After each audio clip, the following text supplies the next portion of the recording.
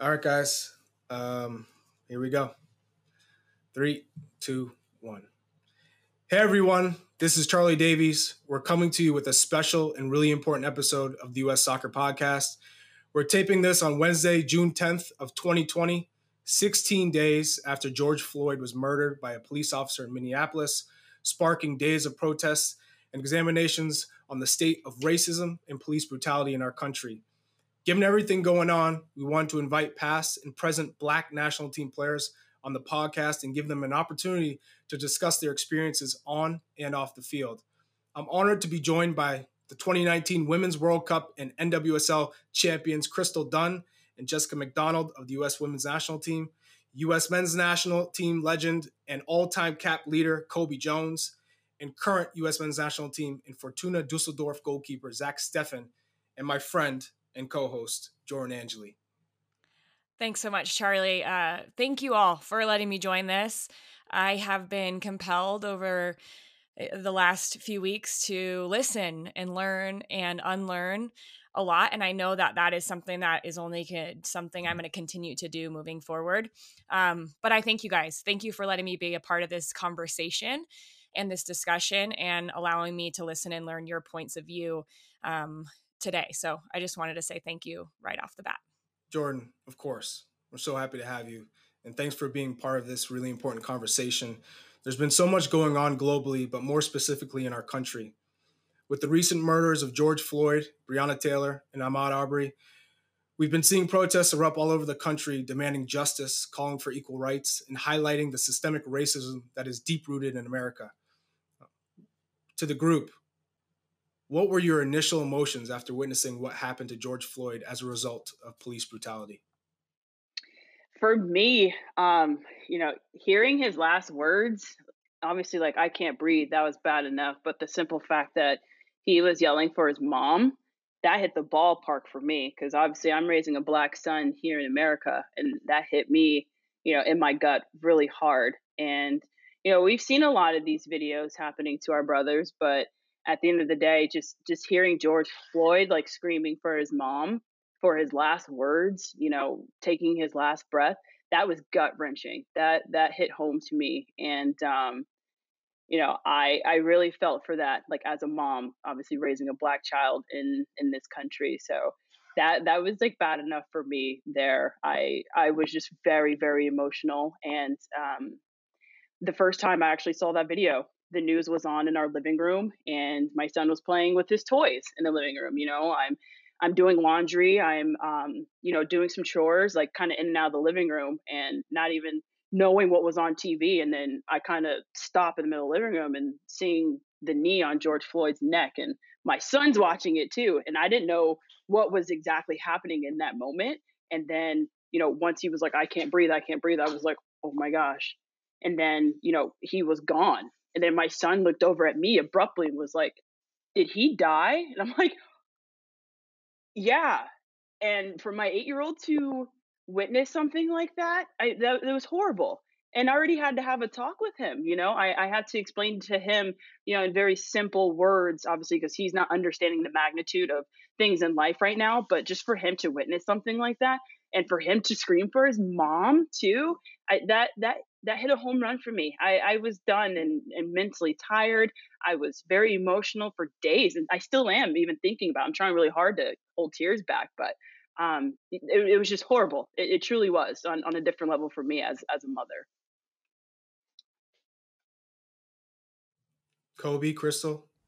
Yeah, I mean, I agree. I think I think the Black community has seen videos like this for so long. And sadly, this was one of many, and I think it took something like this for everybody to really see that this is what's going on in the Black community, and, for it to be on the news, for it to really make the headlines that it did. Obviously, it's a tough thing, especially for his family to be, in the middle of everything too. I mean, this is someone that they love. This is someone that they know. And now their death was kind of publicly displayed. And I think just for me, it was just an insight on just knowing, like, this has to stop, and I think that was really what hit me hard, was just knowing that it's really enough. I think I've heard that word from so many people I've spoken to, like enough is enough. Like we are tired of having the same conversations. We're tired of, these deaths happening and people saying, oh, and then moving on. And I just feel like what I've heard and gathered from a lot of people during this time is that something feels different. And, and I think sadly we lost someone, and in the way we lost this person, I do think it has sparked this change that I kind of take away, knowing that changes are happening. I'm seeing it. I'm seeing more people, even just what Jordan just said just now about learning, wanting to learn, being more educated. And I think that's the only real positive we can take away from this, like I said, terrible display of someone's life just being taken in broad daylight with cameras watching, with multiple police officers standing by thinking that this is okay. And I just, like I said, enough is enough. And I just hope that it does spark the change that we need. Yeah, I would agree with what we just heard from Crystal and Jessica. I mean, this is it was a terrible situation, and what stood out for me more than anything else is that this was a culmination. I mean, we saw what happened with Ahmaud Arbery just not too long before this, and then this comes about, and we see what happened with Breonna, and all of a sudden you're seeing it's one after another, and the George Floyd situation, scarily enough, wasn't anything new. It's that it was just a culmination of what was going on, and it happened in such a short time frame that I think we've seen that the moment where we have decided, as Crystal said, this is enough. Where it personally affected me, where I saw it on my phone the first time, so I saw it in the raw footage where you see the people standing around screaming at the police officers to do something, to not let this happen, and to see just the disregard as an officer is on the neck. And I didn't even know at the time that there were two other officers standing, sitting on his back and on his legs. And when I saw that as well, I was disturbed. And, being a father of two young children and seeing this, I got emotional, and probably one of the scariest things for me, I've seen these things before and I've almost gotten numb to it, which is scary. But this time, with the culmination of it all, I had trouble sleeping. I was waking up in the middle of the night, having moments and dreams of it, thinking like that there's some type of danger always present now. And that was that was the most disturbing part for me, is just thinking that I don't feel safe in my own home with everything that was going on, that it could affect me to the point that I would be waking up constantly and affecting me days later. And you throw in the part that Jess mentioned, him George Floyd calling out for his mama. And his mother had passed away.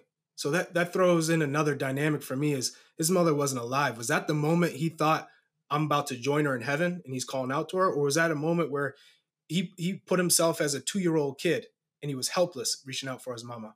And so that rocked me to the core. And it also rocks me to the core when you see Ahmaud Arbery going out for a jog. How many of us have just gone out for a jog by ourselves?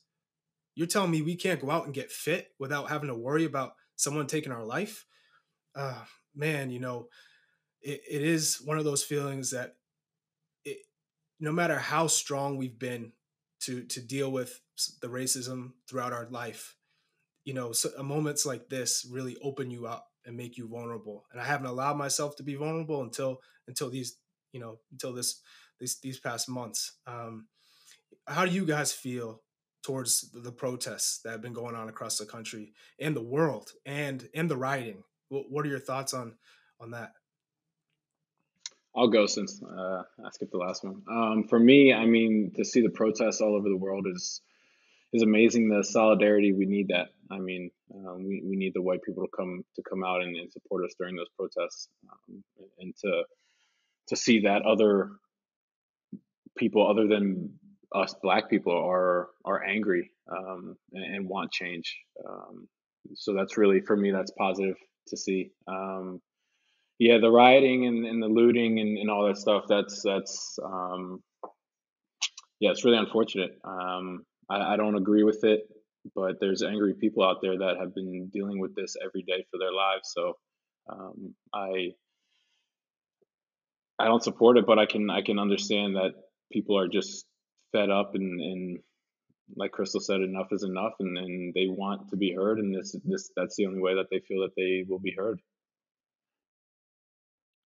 And Zach, for you, that's coming from across the ocean, right? In Germany, you're seeing this, and you were part of protests there. What was that experience like for you, knowing that you weren't even in the United States, but so much going on here when you're in a different country, to see what that was like there as well? Yeah, it was really. I mean, first of all, it was tough just to be over here and watch those videos. I couldn't finish the videos, actually. Um, just to watch those videos and be so far and just feel helpless and like we all felt angry, mad, disrespected. Yeah, it was tough, and it's been tough. So I'm just continuing to try to have conversations with people and spread awareness and trying to create, a better place for everybody. Zach, I've been so moved with the Bundesliga players and staff and coaches. And racism is a global issue. Like, let's not get fooled and think this is just America. I've seen posts where Europeans are like, man, it's too bad what's happening in America. I have black friends there. No, this is a global issue. How are the German players showing support for the American black players and black people there, but also trying to handle the racism within Germany? What have those conversations been like?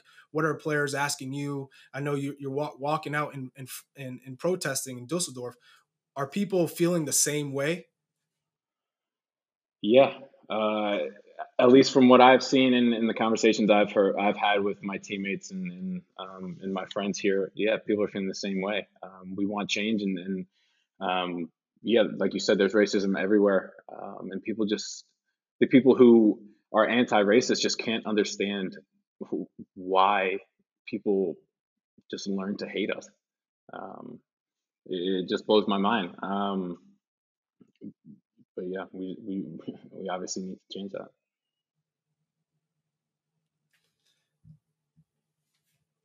This is not an easy conversation or topic to dig into, but I appreciate you guys all taking the time, because this can make a tremendous impact, not only for the current listeners, but the next generation. Maybe it's a child listening, maybe it's a parent of a kid listening that needs some inspiration, that needs some hope, or needs some to be educated. And so I've personally been a victim of racism throughout my life, since I was a little boy, even from my own grandmother. This is family. When you hear racism as a second grader, from your own family, your blood, it rocks you to the core. And I think that was the first time I really felt it. Cobi, you were the first black player I saw playing for the U.S. men's national team back in the early '90s, when I just learned about the game. You were the guy. You were the face that I could look at you and say, I identify with Cobi Jones. That's my hero. That's my role model. There's someone that looks like me. I can play this sport and be accepted. And it seemed like everyone loved you, and you got along with everybody. What was it like for you growing up in California? That was a predominantly white sport, and how did you cope? How did you make it?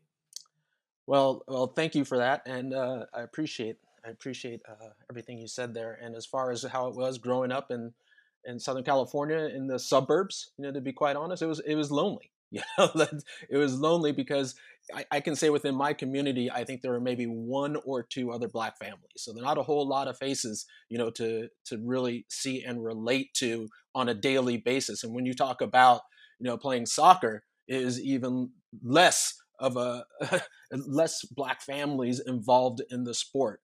It was difficult at times. I experienced racism throughout as a young child, as you said, where there are comments. I can still remember some comments today, just some basic ones. I won't repeat everything, but just like a situation where I remember my grandmother sitting with me and my mom, and we were on the sidelines, and I had just scored a goal and we were winning a game, and there was another parent from another team saying, why do they have to be in this sport? They already got all the other sports. Why do they have to play and take soccer too? And as a young kid, I could figure that out, what he was talking about and what he meant by all that a black kid was doing well in a sport and he was offended that maybe I was going to be overshadowing his child. Those are the type of things that I grew up with, and it was difficult. What got me through all this was my grandmother and my parents, and especially my mom. My mom and my dad, they grew up in Mobile, Alabama during segregation. When you see all the stories about Martin Luther King and you hear about him preaching to the young girls in the community and talking about the church services and everything, my mom was one of those girls. So she had gone through much more than I had. So she always told me, keep your head up, stay strong, and make sure that you understand that you have people that are behind you in your family that are willing to support you. No matter what the outsiders say, you stand up, keep your head high, because you are just as good as, and she would say, and better than most of those other people. So keep going ahead and moving forward. And one of her favorite lines was always to say, beat your best, just within the sports world. Always do a little bit better and make sure that you take care of yourself first. And that was something that I had to look back at a lot, throughout those years. And I had to think on a lot, when I was facing racism or facing different issues, that a young black child in a predominantly white sport and white neighborhood had to deal with. And you talk about how key that role was for your mother, right? And having that open conversation with you is on how to handle racism. Is that something that you've brought with you now into being a father? And, what are you telling your children? Thanks for that question. It's an interesting thing is I always get that question. People always think that I kind of tone it down, but I don't. I give it direct and straight exactly what's happening because I don't think kids are stupid. They have an idea. They might not grasp everything that's going on, but you need to be straightforward with them because it's the real world and this is the world that we live in. So trying to shelter them from that, for me, is a mistake. But just letting them know exactly what happens, but also giving them, as we say, the tools to cope with it and deal with it and let them know that they're safe and sound is how I deal with it. I don't hide anything. When they ask if someone died or what's going on, I give it straight up. This is it. But these are the things of how we can prevent that in the future, how you can make it better in the future, how I am protecting you now to make sure that you're safe. Cobi, did you ever feel it on the soccer field in college or as a professional or in the national team? Did you ever feel it in the locker room? Did you ever see any racism on the field when you're playing? Did anyone ever say anything to you and you kind of just had to play right through it, or did you react? There's, as we all know, there's racism everywhere, and it doesn't stop once we walk into the locker room. It's there, it's on your team, maybe toned down because it's a teammate. It kind of goes up a notch when you're on the field and you're facing other people. I've had it on my MLS team. I've had it on the national team. I've had it from the fans walking out to the field. I've had fans screaming in my face, everything. And it's from a variety of different backgrounds. Racist comments, they don't stop once the game starts. Let's put it that way. So yes, I felt it all the time. It's about being able to handle it. Now, I think one of the great things about sports is that it gives you some of those tools that I talk about as an adult to handle all these things, to understand that I can push beyond what that individual is trying to do to me right now to belittle me, and that I know that I can fight, I can continue to fight, I can continue to push through, and when it hurts, I'm going to keep on going, and not to care so much about what that other person's saying. I think that's really hard for me to hear because I don't want anybody to have to feel like they have to handle something. And I just want to say, Crystal was my teammate.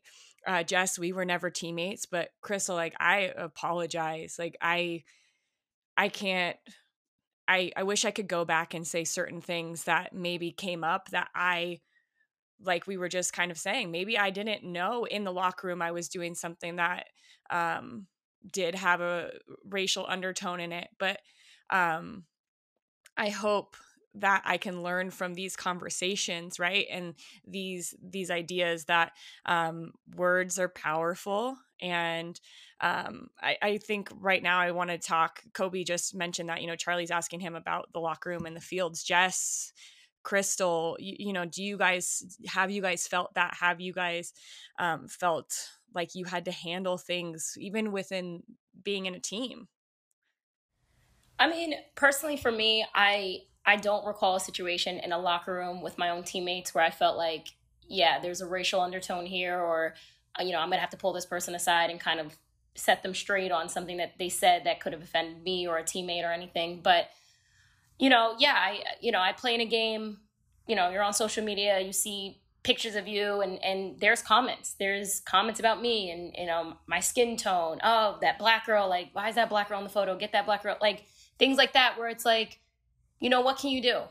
I think from a young age, anyone who is Black has realized that we've been taught and raised to turn the other cheek. We've been taught to, be the bigger person. And I think that is why we're in such a crucial time right now, because we're tired of being the bigger person. We don't want a teammate to just be able to say something and then, to be the bigger person, you want to just get along and you brush it under the rug and move on and things like that. But I think now we are in a position to say it's not okay and it won't be okay and it's never going to be okay ever again. We're not going back to when things were okay, brushed under the rug, and we're now moving forward. So for me, I haven't faced a whole lot of racism like Cobi. I grew up in a predominantly white neighborhood too, where it was my family and that was it, and being on the soccer field, it was just me. Being in the classroom, it was just me. And I felt like my parents protected me, though. They told me from a young age, don't let anyone make you feel less than. Don't let people make you feel inferior. And, when you're young, you're kind of like, what do you mean? Okay, Mom, Dad, like nothing's happened yet. I don't know why you're overwhelming me with this idea. But then you get a little older and you realize from a young age, from 2, 3, 4, 5 years old, they're telling you to be prepared for what society is going to try to do to you. And, everyone probably here, you get older, you learn all these lessons. And I had a really long in-depth conversation with my mom the other day, and I'm bawling, crying. And I just wanted to thank her because it was tough for her to be raised in the inner cities where they didn't have a lot, they didn't have anything. And they moved me out to Long Island to, give me a better life. And, looking back, I'm like, y'all did that for me to make sure I had what I needed. And even though it was hard because I was the only Black person in that neighborhood for the most part, they didn't care about us being different. They knew that we were deserving of being in that same neighborhood that our white neighbors were deserving of as well. And, it took a lot for them to get settled in a neighborhood that maybe people didn't want them moving in there. But they said, I want a better life for my kids, and that's most important. And whatever else comes our way, we'll handle it. So I respect what you said, Cobi, about how family really did come in such a big way for you to just feel supported and loved, because if you weren't getting that outside, you needed to have that safe space to come home to and lean on those that you knew were there for you no matter what. Jess, how about you? Speak to your experience. Yeah, literally same as Crystal and as Cobi. My grandmother helped raise my brother, Brandon McDonald, and I, and she grew up in Alabama, and she witnessed some things that I couldn't even imagine seeing with my own eyes. And so she moved from Alabama. She moved from the South and all the way to good old Glendale, Arizona. And it surprises people when, they ask me where I'm from. I'm like, Glendale. And they're like, we don't even know where that is, And obviously, like, we grew up in a predominantly white neighborhood. We were that one Black family, but everybody knew who we were because we were that one family, But my grandmother, she had 9 children. So you can imagine how big our family was in that city. And we kind of took over that city with some pride because my grandmother instilled that in us. If you're going to be doing this, you better be better than everybody else in that classroom. If you're going to be doing this, you better be better than every white girl out there on that field. That was our speech before any and everything. First day of school, you better be getting straight A's because I bet you that white girl next to you is going to be getting straight A's, and you have to prove yourself. You have to carry yourself in a different manner when you're in this situation, And as a kid, you're like, pump the brakes. I have no idea what you're talking about. Because first and foremost, my brother and I obviously were playing a predominantly white sport, which is soccer. And so she would set us aside and give us these like Black speeches, like, look, you have to carry yourself and you have to be the best out there. You have no choice. And that's because you're Black. And so me and Brandon, we'd be like, wait, why? We don't understand. And then we got older and we came to more of an understanding as to why, because we started to experience things ourselves. You know, my brother, he's much darker than me. So obviously he's gotten it, you know, probably more than I have, a lot of hatred, but you know, we carried ourselves. We turned the other cheek, just like Crystal said. That's how we were raised. But we had to turn the other cheek with bravery. That was always my grandmother's thing. She was like, you need to be brave all the time. You have no choice, you know? And so that was just a beautiful thing for my grandmother to instill in all of us, you know, because we have such a big family, but she was able to take control of that. She's always been the backbone of the family to obviously teach us the real history, things that we don't get taught in school. You know, we learn about MLK, we learn about Rosa Parks and Malcolm X, and that's it. It's like, oh, that's it. Yeah, we knew slavery existed, but we didn't know how severe it really was because they didn't really tell us, you know, that it wasn't part of our history books, you know, to learn more so about our history. So I got more of those lessons from my grandmother because she'd been there, she'd done that. She witnessed lynching. She witnessed brothers getting beat for no reason, you know, and so for her to carry that over, get us out of that. She didn't want our family in Alabama. She didn't want our family experiencing any of those things, but she did prepare us if and when we did experience those situations. Zach, can you share some of your personal experiences dealing with racism?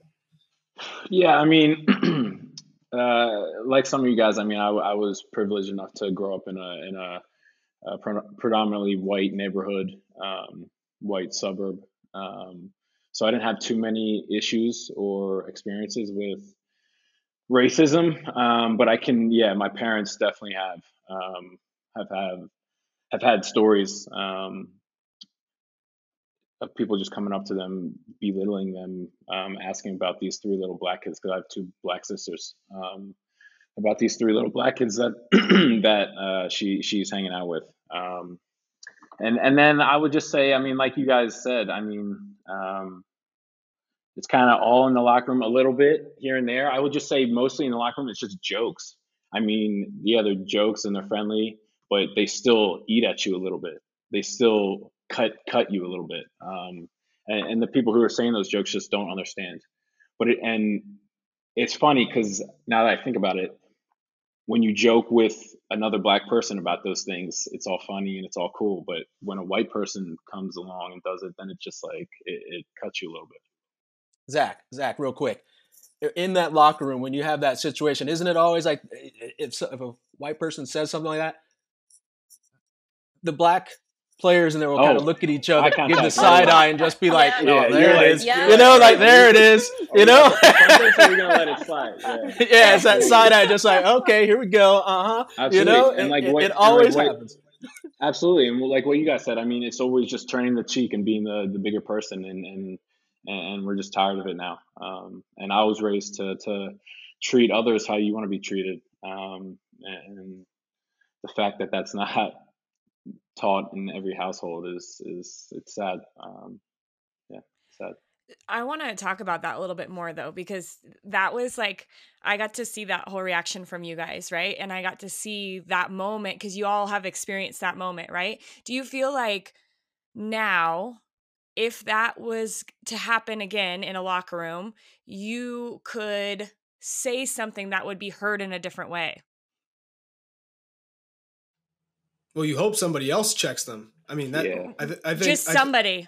That's what I want. Like, well, Jordan, I think now the whole issue or the hope for is that if a comment like that comes from one of your white teammates, yeah, the white guy next to him is white. Another teammate who's white says, "Yo, you can't say that. What are you talking about?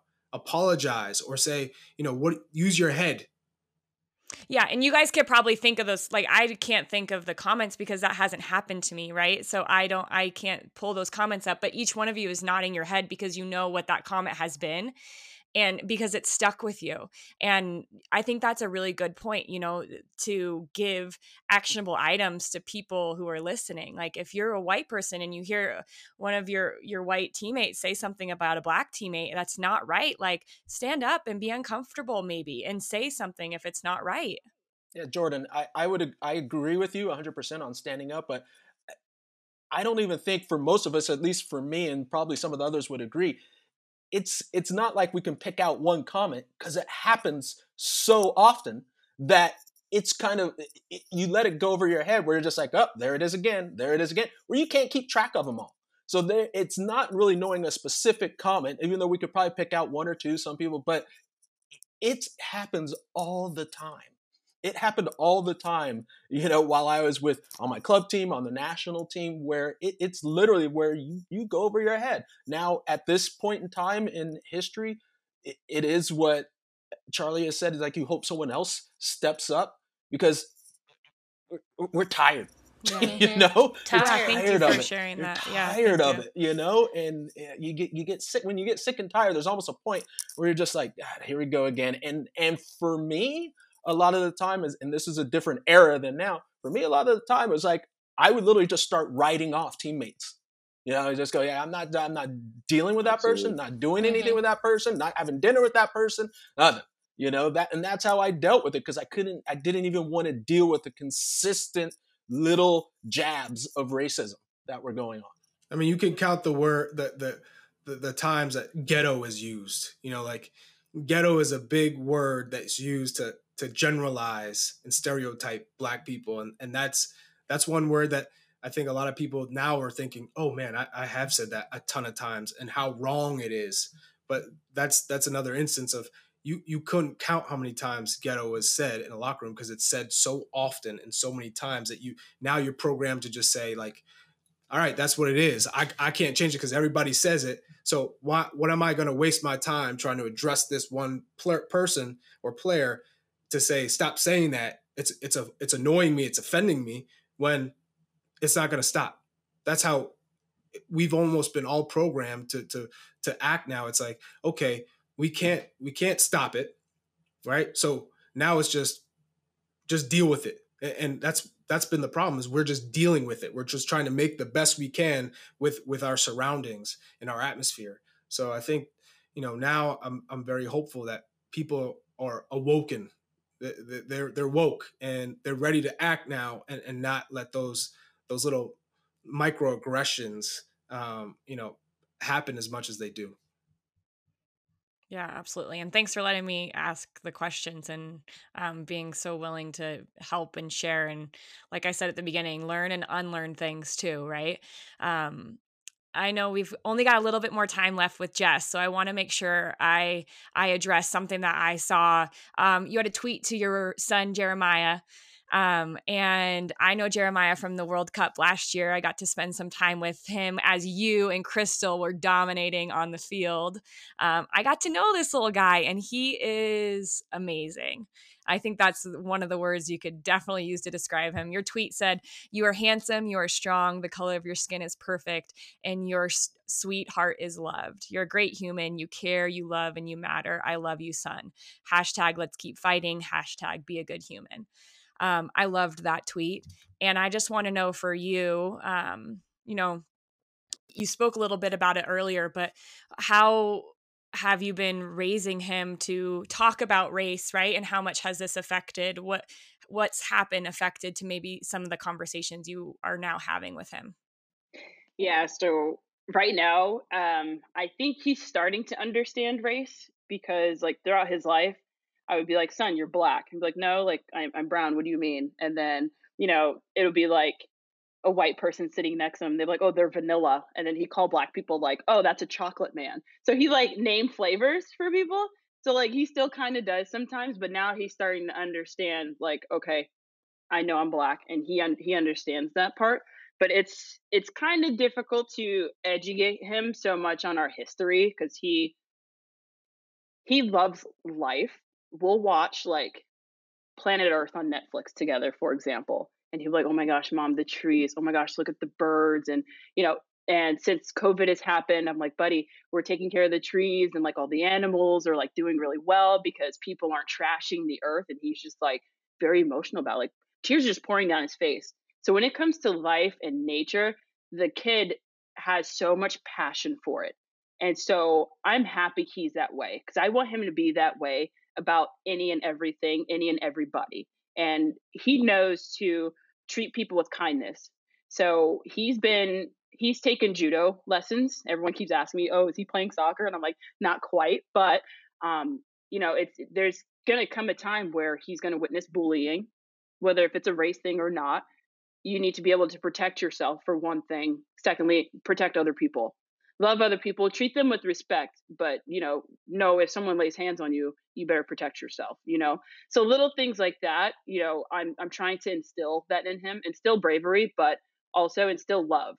And so he goes to a very diverse school. And so his last birthday party, which was so lit, you guys, by the way, he has every race at his birthday parties, from Asian, he has a couple Asian kids, whites, blacks, like you name it, we have it. And that's like a very beautiful thing to see. So I want him to continue to be surrounded by that. And not only that, obviously he's traveling with me a lot with soccer. So he's experiencing different ethnicities, different nationalities, different everything. And so I want to continue to surround himself, to surround him with that, to see how life truly is.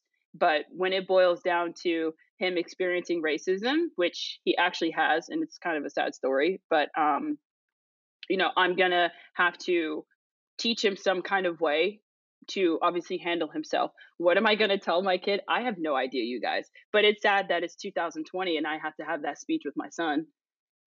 I'm going to have to be prepared one day when he does come to more of an understanding, because he's only 8, but I give it a couple more years and he's going to really understand life in general in more of a complex and understand the magnitude of it all. So I have no idea what I'm going to say to him, but I'm going to continue to do my best to raise a good human being, because that's exactly what he is. And not to brag, but my kid is dope. So, and he gets along with everybody. So it's just a beautiful thing to be a part of. That's dope. You got to brag about that. Also, Jess, I also hope we get to a point where people are not coming up to you saying, how are you going to teach your son?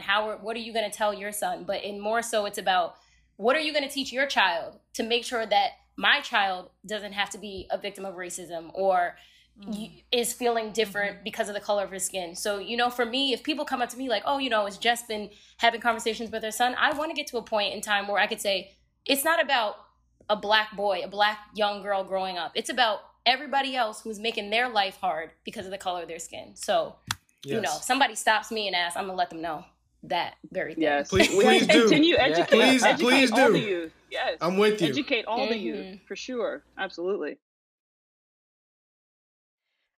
To kind of bring soccer into the equation, was soccer, and is it currently still a place for you to feel like you escape from racism or discrimination? Has it been that escape for you guys? And, this is open to whoever wants to comment.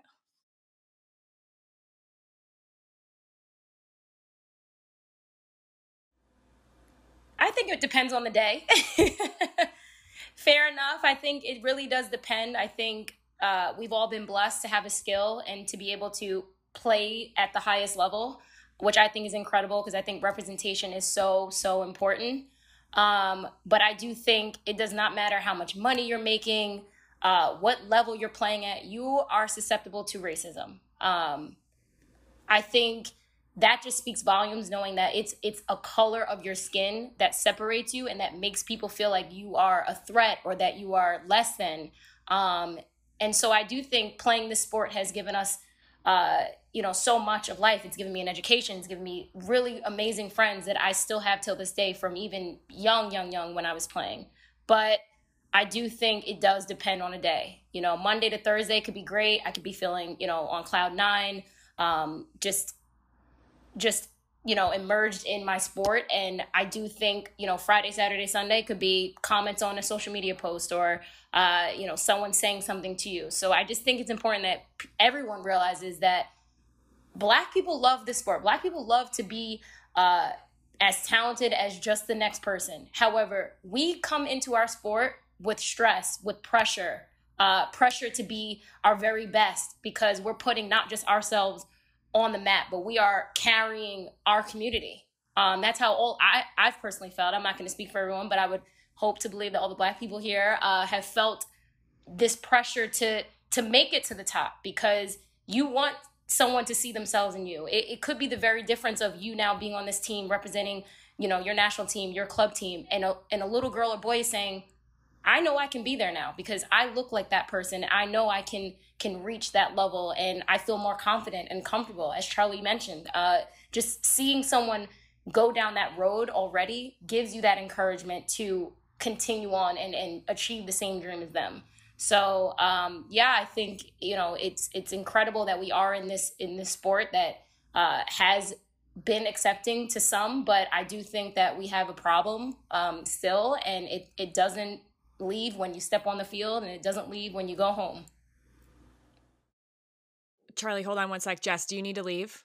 I do. I have to jet, you guys. Thank you so much. Can you? Really, thank you. Gosh. Thank you. No problem. Thanks so much for having me. Yeah, of course. Have a good one, y'all. Bye. Thanks. Okay.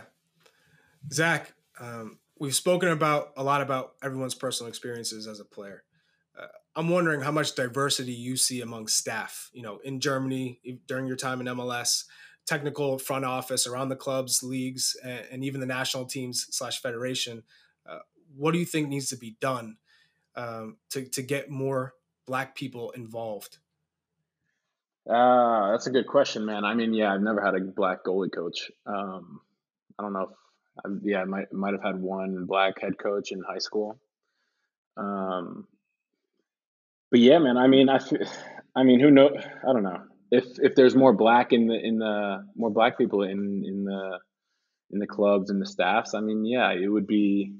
I feel like maybe we would have these conversations years earlier, and they would help us deal with some of the racial stuff that we see and the stuff that we go through. And they could kind of be like a father figure for us. Because the white coaches, they don't understand really the off the field life for us, and what we have to deal with, like you said, Crystal, the pressures of bringing your family along, and you want to bring your friends and all your loved ones in your community because they've supported you so much and done so much for you, that you want to give back to them. The white coaches and stuff, they don't understand that, and there's no, I don't know if I've ever met a Black GM, Black sporting director. So it'd be nice if those things would change, but it's hard to say how they would change because everything's about connections in the soccer world. So it's tough to say. Crystal, what are your thoughts on the diversity? Yeah, I am with Zack. I have never seen a Black owner, a Black GM. There's hardly any Black coaches, even in the collegiate level, I feel like, and none in the pros. So I do think these conversations would have been easier had, we had people in higher positions to be able to go to and feel comfortable going to them. But the reality is, we can't relate to hardly anyone except, maybe our handful of Black teammates that we have, because, when we wear our skin all the time, when we go home, we're still Black. When we go to the fields, we're still Black. So I think that connection could be stronger. It could allow us to have more of an escape and more of a route to discuss these tough issues, because it's just sad that we've come to this point where we have to wait for something so disastrous to happen for the world to open up and have these conversations. And I do think the small little communities that I've been a part of have vowed to be better and be more open-minded. And I think that's great. But I think that can really also happen with people of color in these hierarchy positions and allow a route for things to be able to change quicker and easier. Cobi, how have you found your post-playing career in TV and media? And have you run into any discrimination? Because I'm just getting into broadcasting, and I've realized there aren't many Black commentators in that space. How have you found it? I think I think it's very different, you know, and because we're in the soccer world as far as MLS is concerned, MLS national team. It's really just kind of starting out, so everyone's kind of finding their position. The opportunities, I think, you know, as you know, there's very few spots, you know, for in these positions, so it makes it difficult to get into those positions. And the people that are in there, they may be what a certain network or whatever what they want, and it shuts out, you know, certain types of people, you know. So maybe it is like people of color that are having difficulty getting into that situation. But I do have to jump back to the previous question. As far as in upper management, you know, ownership, whatever, teams, national teams, that's a problem. It's a problem that needs to be addressed and needs to change, to be quite honest. The opportunities need to be there for not just people of color, but for Black people, because we are seeing an increase in players that are Black on the men's game, the women's game. We're seeing it go up within the different leagues on both sides, on the national team on both sides, but the representation is still minuscule, if at all. And when you're talking about the opportunity for players to actually discuss something, it's not always just about, okay, I need to talk to my GM or the president of the club. It could be someone just in a higher position that they can relate, you know. And that's what I think what Zack and Crystal are talking about. You need to be able to relate to someone, but there is no one there for Black players to really go to and say, this is what I'm going through. These are the issues that I'm having. So that needs to be a situation where there needs to be more hiring, more opportunities given. And I'm not saying, oh, just throw out, yeah, just hire you just because. But there are a lot of qualified Black people that I know have looked into positions but have been denied for just because it's been filled up by somebody else. Mm-hmm.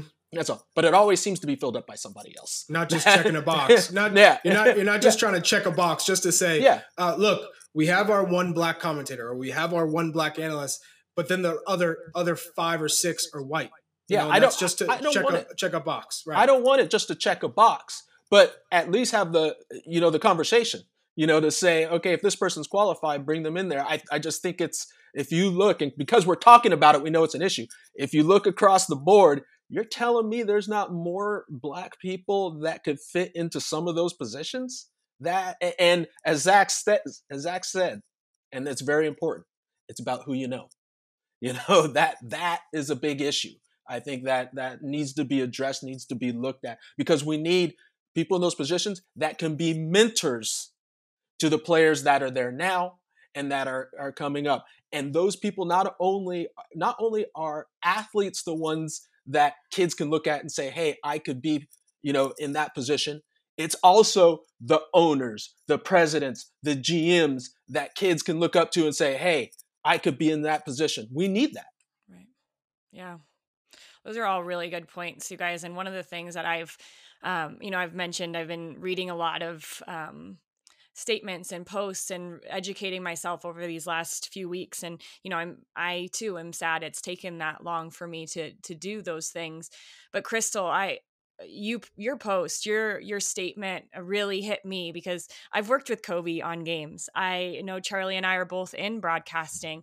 And your words of strong, athletic, having power, having pace, being the things that broadcasters lead with, or that's all they can speak to for your attributes, that hit me because I first want to say I apologize if I've ever led in that way, because I know you, Crystal, and you are strong. I know you because you pushed me off the ball a lot, but I also know you because you've been my teammate, and the things that you've said in meetings and the way you position yourself on the field.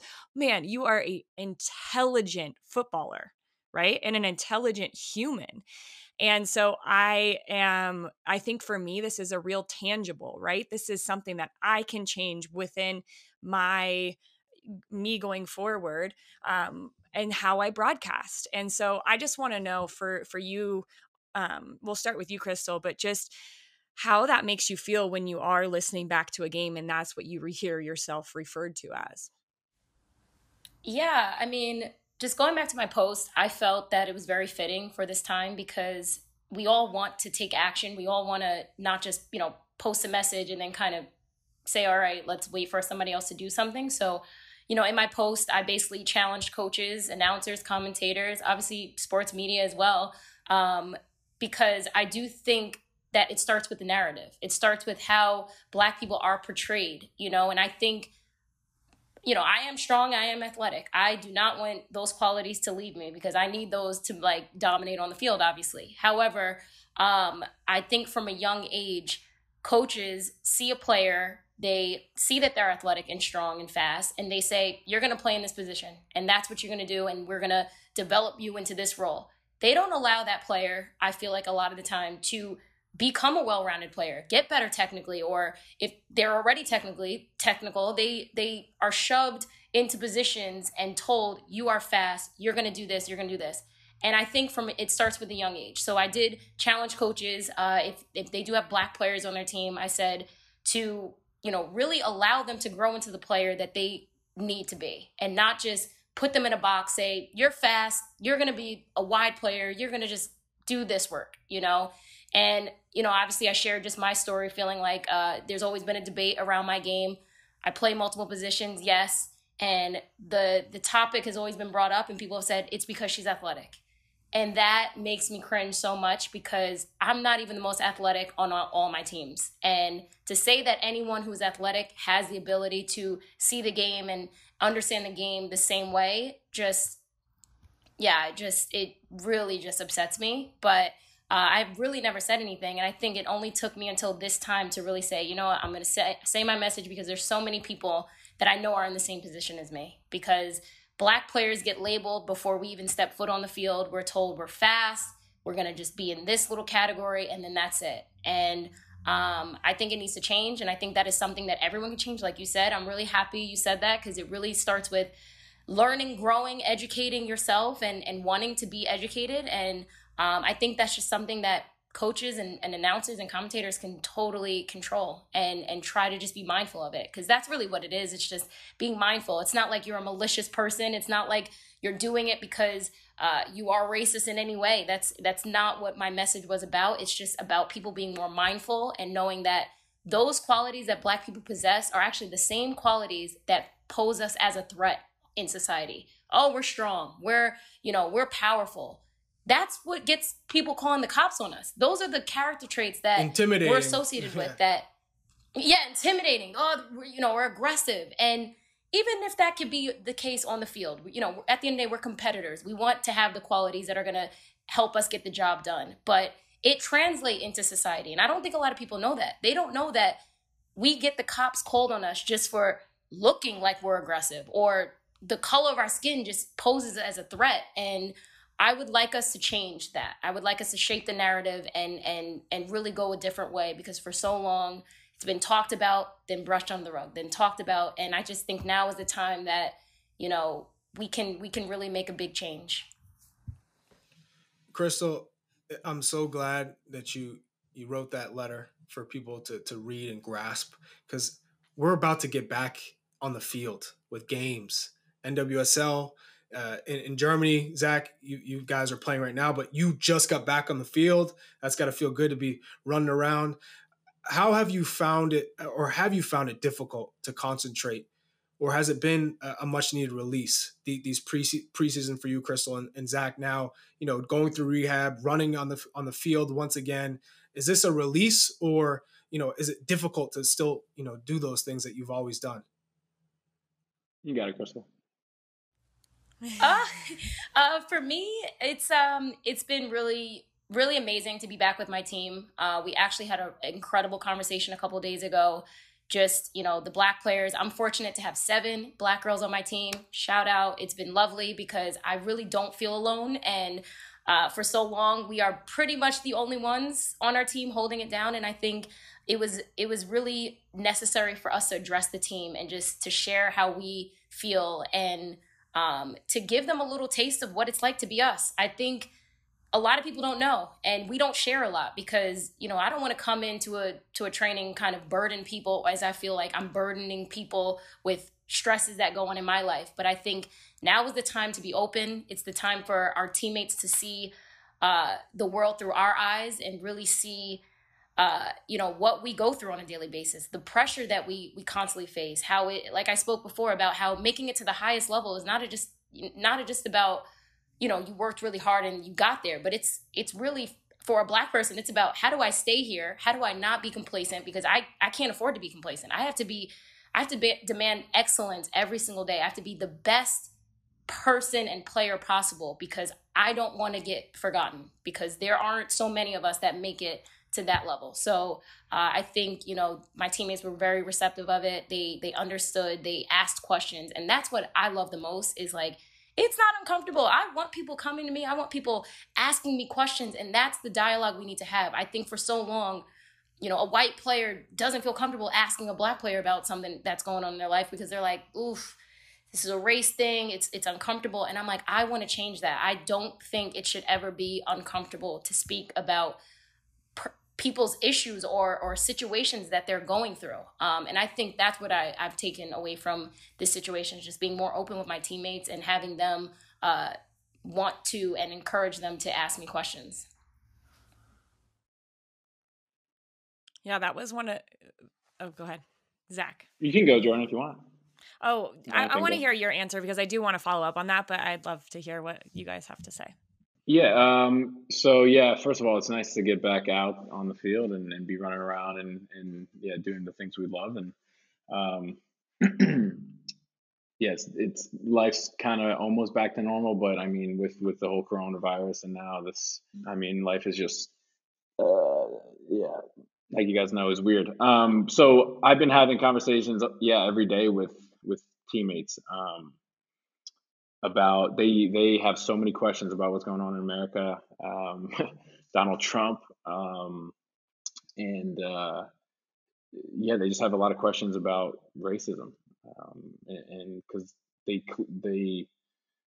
and for me, I can see that they just don't understand it. They haven't really thought about it, and they're kind of in shock as well. Over here, they're just mind blown by what's going on.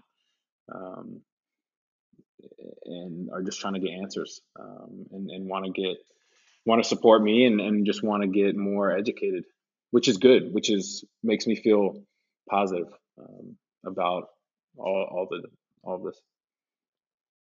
Any particular conversations that you guys have had that have stuck out or have led you to, you know, feel like there's continuing progression or hope or, you know, movement in the right direction? I mean, just having these conversations, I'm just trying to, I mean, I have created this platform, but I'm trying to just continue to have these conversations daily with athletes, and different professionals, who have either witnessed racism, experienced it, or understand it, or yeah, have seen somebody else been racist, or have seen it happen. We just want to have conversations, because we need to have these conversations. Like we've said, we've been brushing them off for years, for our whole lives. So it's about time that we have these conversations, and it's okay if they're the same ones over and over again. They're important. They are important. I think for me, I have looked at this and I have had, you know, I mentioned Crystal and I were teammates. I've had so many Black teammates over the years, and that those conversations never came up, right? Because there was an uncomfortability about it from my standpoint too, right? Like I didn't feel like I had the strength to ask the things that I maybe wanted to ask, like coming from a white woman, that it might have been awkward. What I'm continuing to learn, and I've learned in other areas of my life, is like growth is uncomfortable, right? And we have to be uncomfortable, and that's okay. So I personally, as a white woman, am saying it's okay to feel uncomfortable and ask the questions, right? And start the conversations. I want to know from you guys and your point of view, this is a US soccer podcast. This is going out to hopefully a lot of athletes who are a part of a lot of teams, who are a part of a lot of clubs, and we can start where we can start, right? Within those teams. What's maybe some advice you can give to teams in order to foster these conversations and start the conversation or really start to make change? Well, if I could speak up on this one real quick, I would say that it's what we're doing now, and it's having the conversation and talking. And I think it's really important as you're talking about not only white people but Latino backgrounds, whatever, of asking the questions. First and foremost, as Crystal kind of said, because from the Black person's perspective, we are thinking that you're assuming that everything is just dandy, that everything's fine. And until you ask a question, then we can go, okay, they do see that there is a problem here. And then that conversation starts and we start talking about it. And once you start talking about it, it goes beyond, hopefully it goes beyond that step where then there's action and you start putting things into place. With all these protests and even the rioting, we've seen it go, and it's going for quite some time now. But for me, I want it to go beyond the flashpoint of George Floyd, where we actually start taking action, in individual ways. That could be from voting, from top down, all the way down the ballot to whichever way you want to do it, getting involved in the community, getting involved with other people of color, even just going and talking with your neighbor. These are the different things that you can do. And sports, and for us in particular, soccer is a great avenue to start those conversations, because if you can't talk to a teammate, about things, who else are you going to be able to talk to? It's going to be difficult to go up to a stranger. So talk to the teammate, say, hey, is everything okay? What's going on? And then that may spark that conversation. Well, the teammate, most likely the Black teammate, will go, you know what? Thanks for asking. This is what's going on. This is what's happening. Yep. I agree. I mean, I think that's great. I think also it's just, we speak about this, we've been speaking about this, but just educating yourself doesn't mean scratching the surface or just, knowing about George Floyd's death. I think, so many people obviously have been woken up from that moment, but, the Black community has been oppressed for so long. And I use that word so many times because I think it's important people realize that it has been a system that's designed to keep a certain type of people down, and I had a good conversation with a teammate who wasn't understanding. And I'm so happy that she came to me and was like, Chris, I just don't get it. I don't understand. How can two people, one Black, one white, go out for the same job, not get it, or have the same credentials and not get the same job? And I really had to break it down to her that this is not something that's occurred just for the last 30 years. This was a system designed so that resources and money, funds were not going into these communities, which has left those communities, with lack of education, not knowing how to vote, where to vote. And I think I really want to focus my attention on the voting situation, because it's nice when people hit the tweet, hey, go vote. Voting is important. But voter suppression is a big issue and people don't know about it. And they say, oh, why don't people just go vote and they'll help their communities? And it's deeper than that, So when I say education, I would, on this podcast, if people can take anything from this, I would say educate yourself on all the issues, not just police brutality, but the voting suppression has been an issue for so long, and it needs to be dismantled and it needs to be rebuilt and restructured. Crystal, Zack, have your coaches said anything to you? Have they had any conversations? Zack, your coach is German. Can he can he come down to your level and have those meaningful conversations? And Crystal, what about your coach in NWSL? Can he really, or she really relate to you? I mean, I don't know if they can relate, but they've come up to me and had like my goalie coach and the physios have had conversations with me. And that's all you can ask for, right? Is that they're seeing it, they're seeing everything that's going on, and they're asking questions, they're disgusted, they're not happy, just like all of us. And to see that is yeah, it gives me hope that change will come if we stick at it, if we continue to speak up and actually act on. So there is empathy there. Yeah, Germans has some empathy still.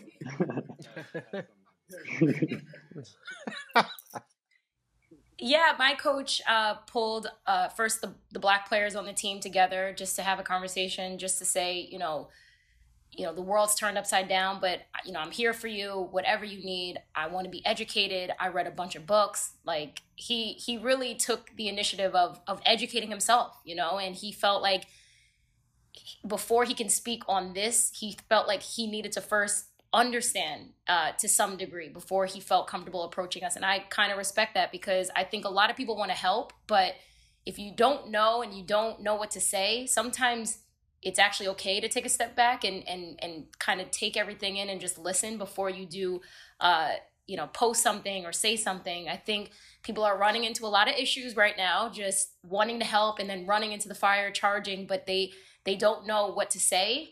And, I respect that from my coach. He pulled us aside and had that conversation, and then he addressed the whole team. And it starts from there. Like I said, I mean, we would never have this opportunity to get to know each other better. And so I think it starts with this open dialogue. It starts with the comfortable feeling of wanting to know more, and we're all victims of it. Sometimes, especially for me, I'm not facing racism per se in my area that I'm living in or anything like that. So it's easy for me to even fall victim to what the rest of the world is going through. So I think it was just important that we acknowledge, our team is accepting, our team is unified, but outside of our bubble, the world isn't like that. And it's important that we just at some point can take a step back and assess the bigger picture and not just get caught up in our own little worlds. Yeah. I think that's what you guys are all saying, have the conversations, educate yourself first, even a lot of the times, maybe before having those conversations, so you can come to a place of understanding and knowing a little bit more. Always looking for ways to continue to educate. And I think one of the things that in the education piece and the policy change piece, we found out this week U.S. Soccer repealed their anthem policy. And I think I want to talk a little bit about the Federation and how is it that they can make an impact, not in just a response to the moment, like that's what Cobi said, right? Not just a response to this, but real change, real lasting change. Maybe I can start with you on that one, Cobi. Well, I think for U.S. Soccer, I think it's important that they get up and running the whole diversity, situation within U.S. Soccer in and of itself. I know that there's been issues with that program or group in the past, and I think that needs to be put front and center, and making sure that it is a group that meets consistently and the recommendations are taken and put to heart, whatever those recommendations may be. I understand it's always difficult to do everything, to get all the wishes that you want, but, having the conversation, as we say, with everything is the first part. So getting the diversity is a big issue. Trying for U.S. Soccer to go out and start looking at the different hires that they have, and I'll always go back to that, because I think if you have people in place that are Black, and this is the conversation we're on right now, for Black people that are in positions of decision making, that are in positions of coaching, that tends to help and starts to garner support from those different communities, will make players want to play more, will make players feel more comfortable. And I think that's what you want to see growing within U.S. Soccer. And since U.S. Soccer is the outfit for the whole country, if you see that at the top, then all of a sudden that kind of bleeds down into everything else, to every different soccer community, within the United States. And U.S. Soccer has so much power. They're the ones that, that FIFA deals with, that CONCACAF deals with, and to have people of color, to have Black people in those positions, actually in those dealings and negotiations, I think says something, about where U.S. Soccer is going in the future. So I think those steps, need to be made, and that's probably just a few of many. Just people in general, fans, what can they do to help? Zack, we saw last week that you started a GoFundMe. Can you tell us more about that? Yeah, but before I get to that, I'd like to go back to what Cobi said. I would urge U.S. Soccer to go support the Black communities that don't have the resources, and don't have the education and the money to have these kids come up and have a fair chance, an equal chance of doing what they want to do in life. But going back to what I'm doing with the GoFundMe, so yeah, I came together with Alex Cronali, my good buddy from Maryland and Columbus Crew, yeah, we were disgusted with the whole George Floyd video and police brutality and the white supremacy in America, the racism all over the world. So we created a platform where we want to bring in all types of athletes, all sports, all genders. Fans and people come to watch us, pay to watch us play. They follow us on social media to see who we are off the field. They come to events to hang out with us, where sometimes we get paid. I mean, people listen to us. We have a voice. We have a platform.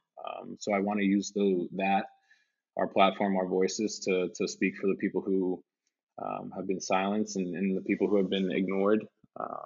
Because if we really use all the athletes and all the platforms we have a lot of power, and people will listen. So that's what I'm working on right now. Crystal? For me, it's just reaching out to various organizations that, I want to put my focus on. I think it's hard to, take on everything. There's so many things wrong in the world right now. And it's like I said before, it's a systematic issue.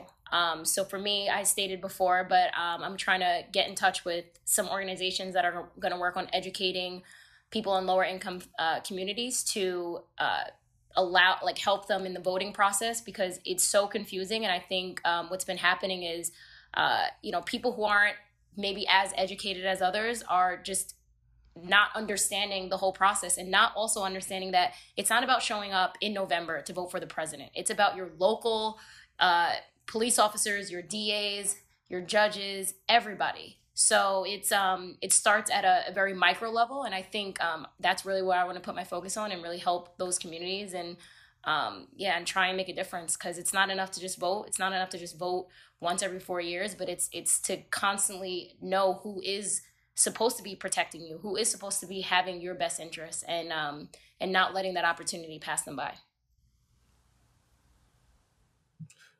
Cobi, I want to take it back to 1992. You're at UCLA, LA riots. How does that compare with these times now? And do you feel like back then it was so isolated, it was kind of just LA or just California, and now it's not even the country is behind Black Lives Matter. It feels like the globe. When you see what the Bundesliga players are doing, players across Europe, the globe, they're all behind. They all are understanding. Now, that's one part of it, but now we need to see action. How do those two times relate to each other? Yeah, well, progress comes with it, right? The technology and social media. Thank you very much for that, to kind of sparking the global, aspect of this, the civil unrest. I felt it in '92.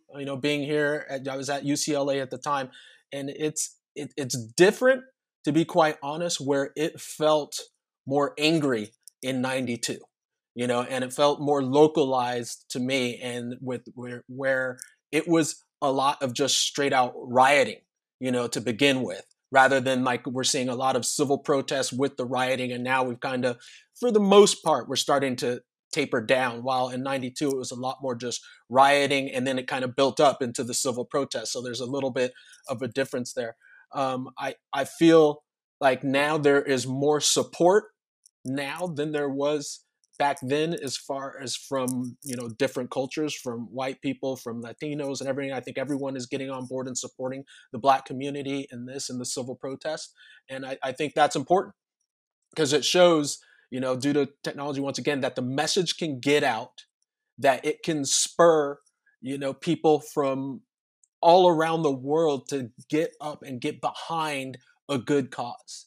Now, regardless of what you think of I'm talking about the other people of George Floyd and the individual situation that happened there, everyone is getting behind the Black Lives Matter, that there needs to be some type of change for Black people in what they've gone through for all the years, what we've gone through in the past decades, hundreds of years, and trying to make that change now so it's better for us now and for our children in the future. And I think that's probably the most important part. And I love seeing it. I love seeing it. I've gone out. I've participated in one of the marches that's right around here. I didn't even know it was going on. You know, this is something that's crazy that we got to think about when you really look at it and how big this movement has got. I'm in Los Angeles. The first night, that first Saturday, the rioting that was in the Fairfax district was a block away from my house. I mean, this was crazy. People were running by and rioting and looting, which I don't agree with that part. And as we said before, I understand, but I don't agree with what's going on as far as that. But the civil protests, I get behind 100%. But going back to how big this has become, there are so many protests that you don't even know of all of them that are going on. It could even be happening in your neighborhood. And I think that's fantastic that people from every walk of life, every area in my town in Los Angeles are getting together, you know, to get the word out. And I think that's a good sign of what's going to be happening in the future. I'm hoping it's a good sign that it means that people will be active, in the future to make changes. Because if you really want change, you got to be active. You got to charge yourself to go out and do something about it.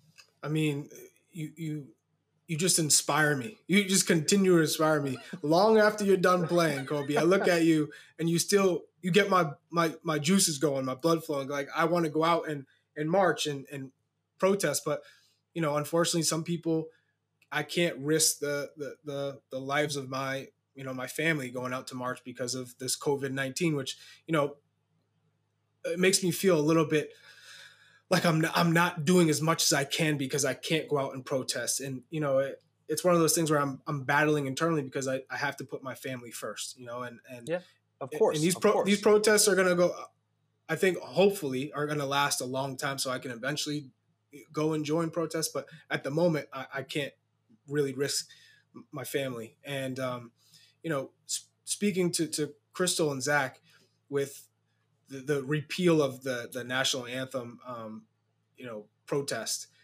could we expect the players to show some sort of protest? Is it kneeling? Is it standing with their hands up? You know, hands up, don't shoot. You know, what could we expect from players? And do you think that all 11 starters, maybe the whole team, coaching staff, will participate in this peaceful protest? For me, I'm not sure yet. I mean, I haven't had conversations with the guys, with our leadership council, with this coaching staff. But I mean, I have talked to some people. I mean, we definitely want to do something in solidarity. But whatever that is, we got to figure that out, and we got to have these conversations in a group, and just be honest and open, but we got to do it together. Yeah, I'm with Zack. I haven't talked a whole lot to my national teammates, just because we're all in our clubs and, you know, handling this kind of in our own world, obviously. But I can expect that the team is going to come together and try to do something unified. I don't think it'll be, you know, some people doing something, some people doing something differently. I think my team typically likes to be all in, or we like to at least figure out a way that makes everyone comfortable with the way we are going to go about this. But I can definitely anticipate some sort of protest, some sort of unified symbol that we're going to probably try to put out. But as of now, I think, you know, it's just everyone kind of handling things in their own market. And when we get together, hopefully when we have a camp soon, then we'll go from there. Could you guys give some advice to the Black children playing soccer and to the parents who have Black children playing soccer in this country to hopefully give them hope and understanding for a better future? I would say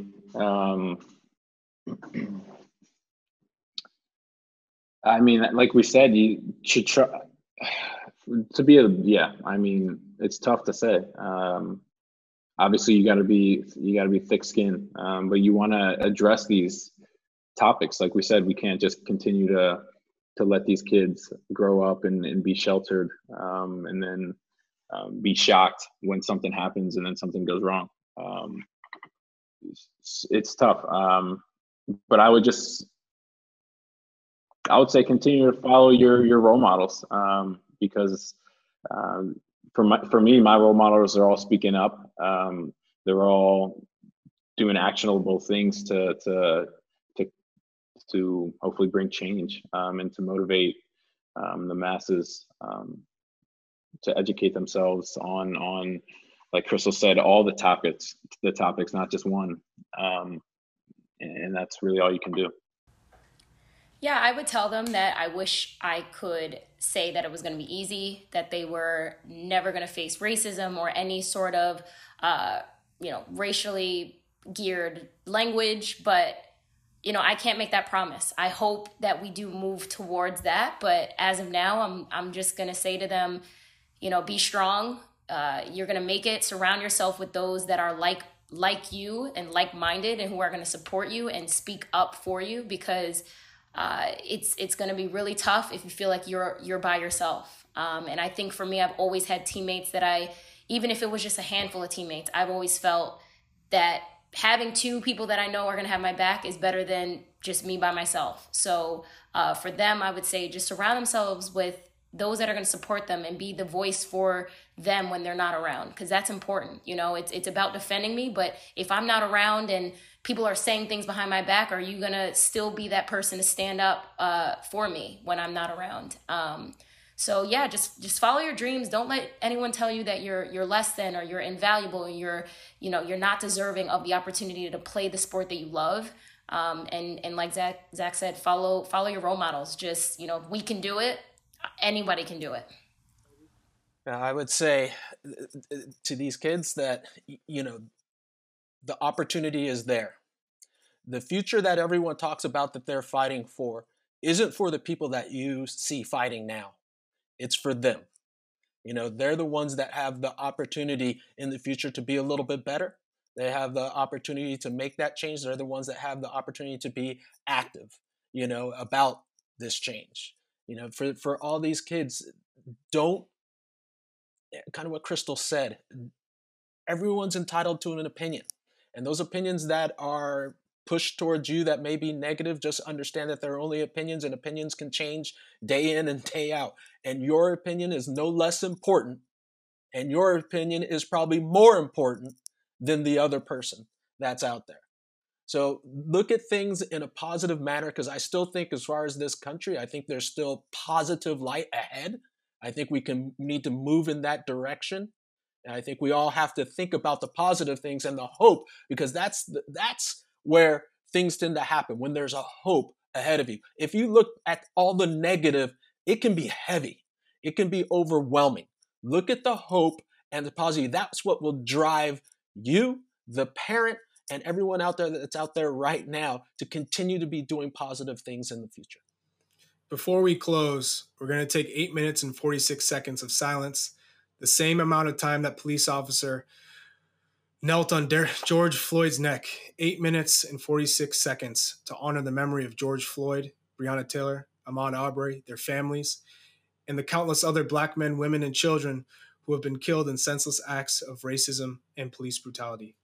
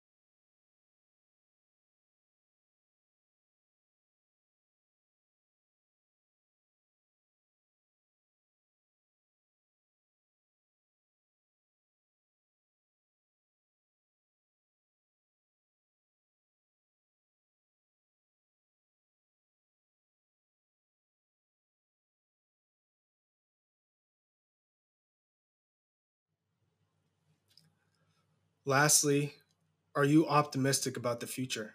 Do you feel that what has been going on, the actions that we're seeing, the conversations that have sparked will be the catalyst to real change?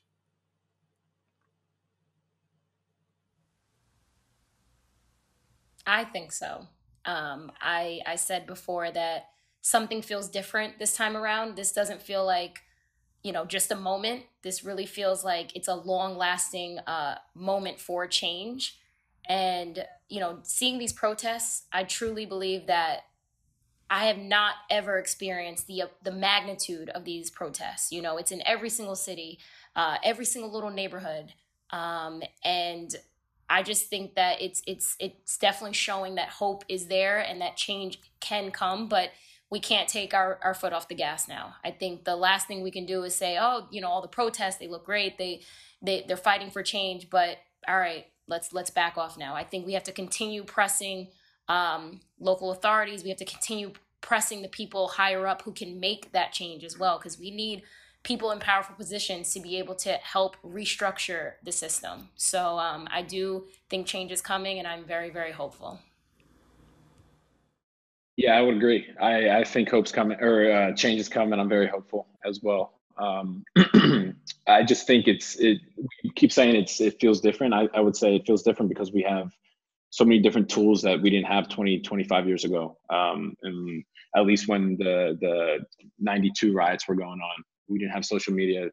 We didn't have the people being able to come together on different platforms all over the world to show support and stand with each other.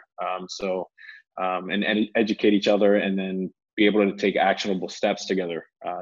And it's just awesome to see. And like you guys said, I hope it doesn't stop. That's why I created that platform to help people to take steps, motivate them, educate them, and together we can all do it.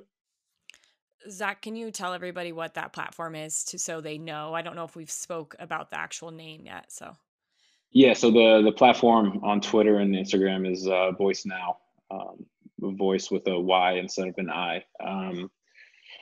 Yeah, just looking for all athletes to come together and discuss ideas and ways to educate the masses and our fans, and help out our communities that we're close to, and just make the world a better place. I am optimistic because from what I see, everything is starting from the ground up. It's not coming from a top down situation.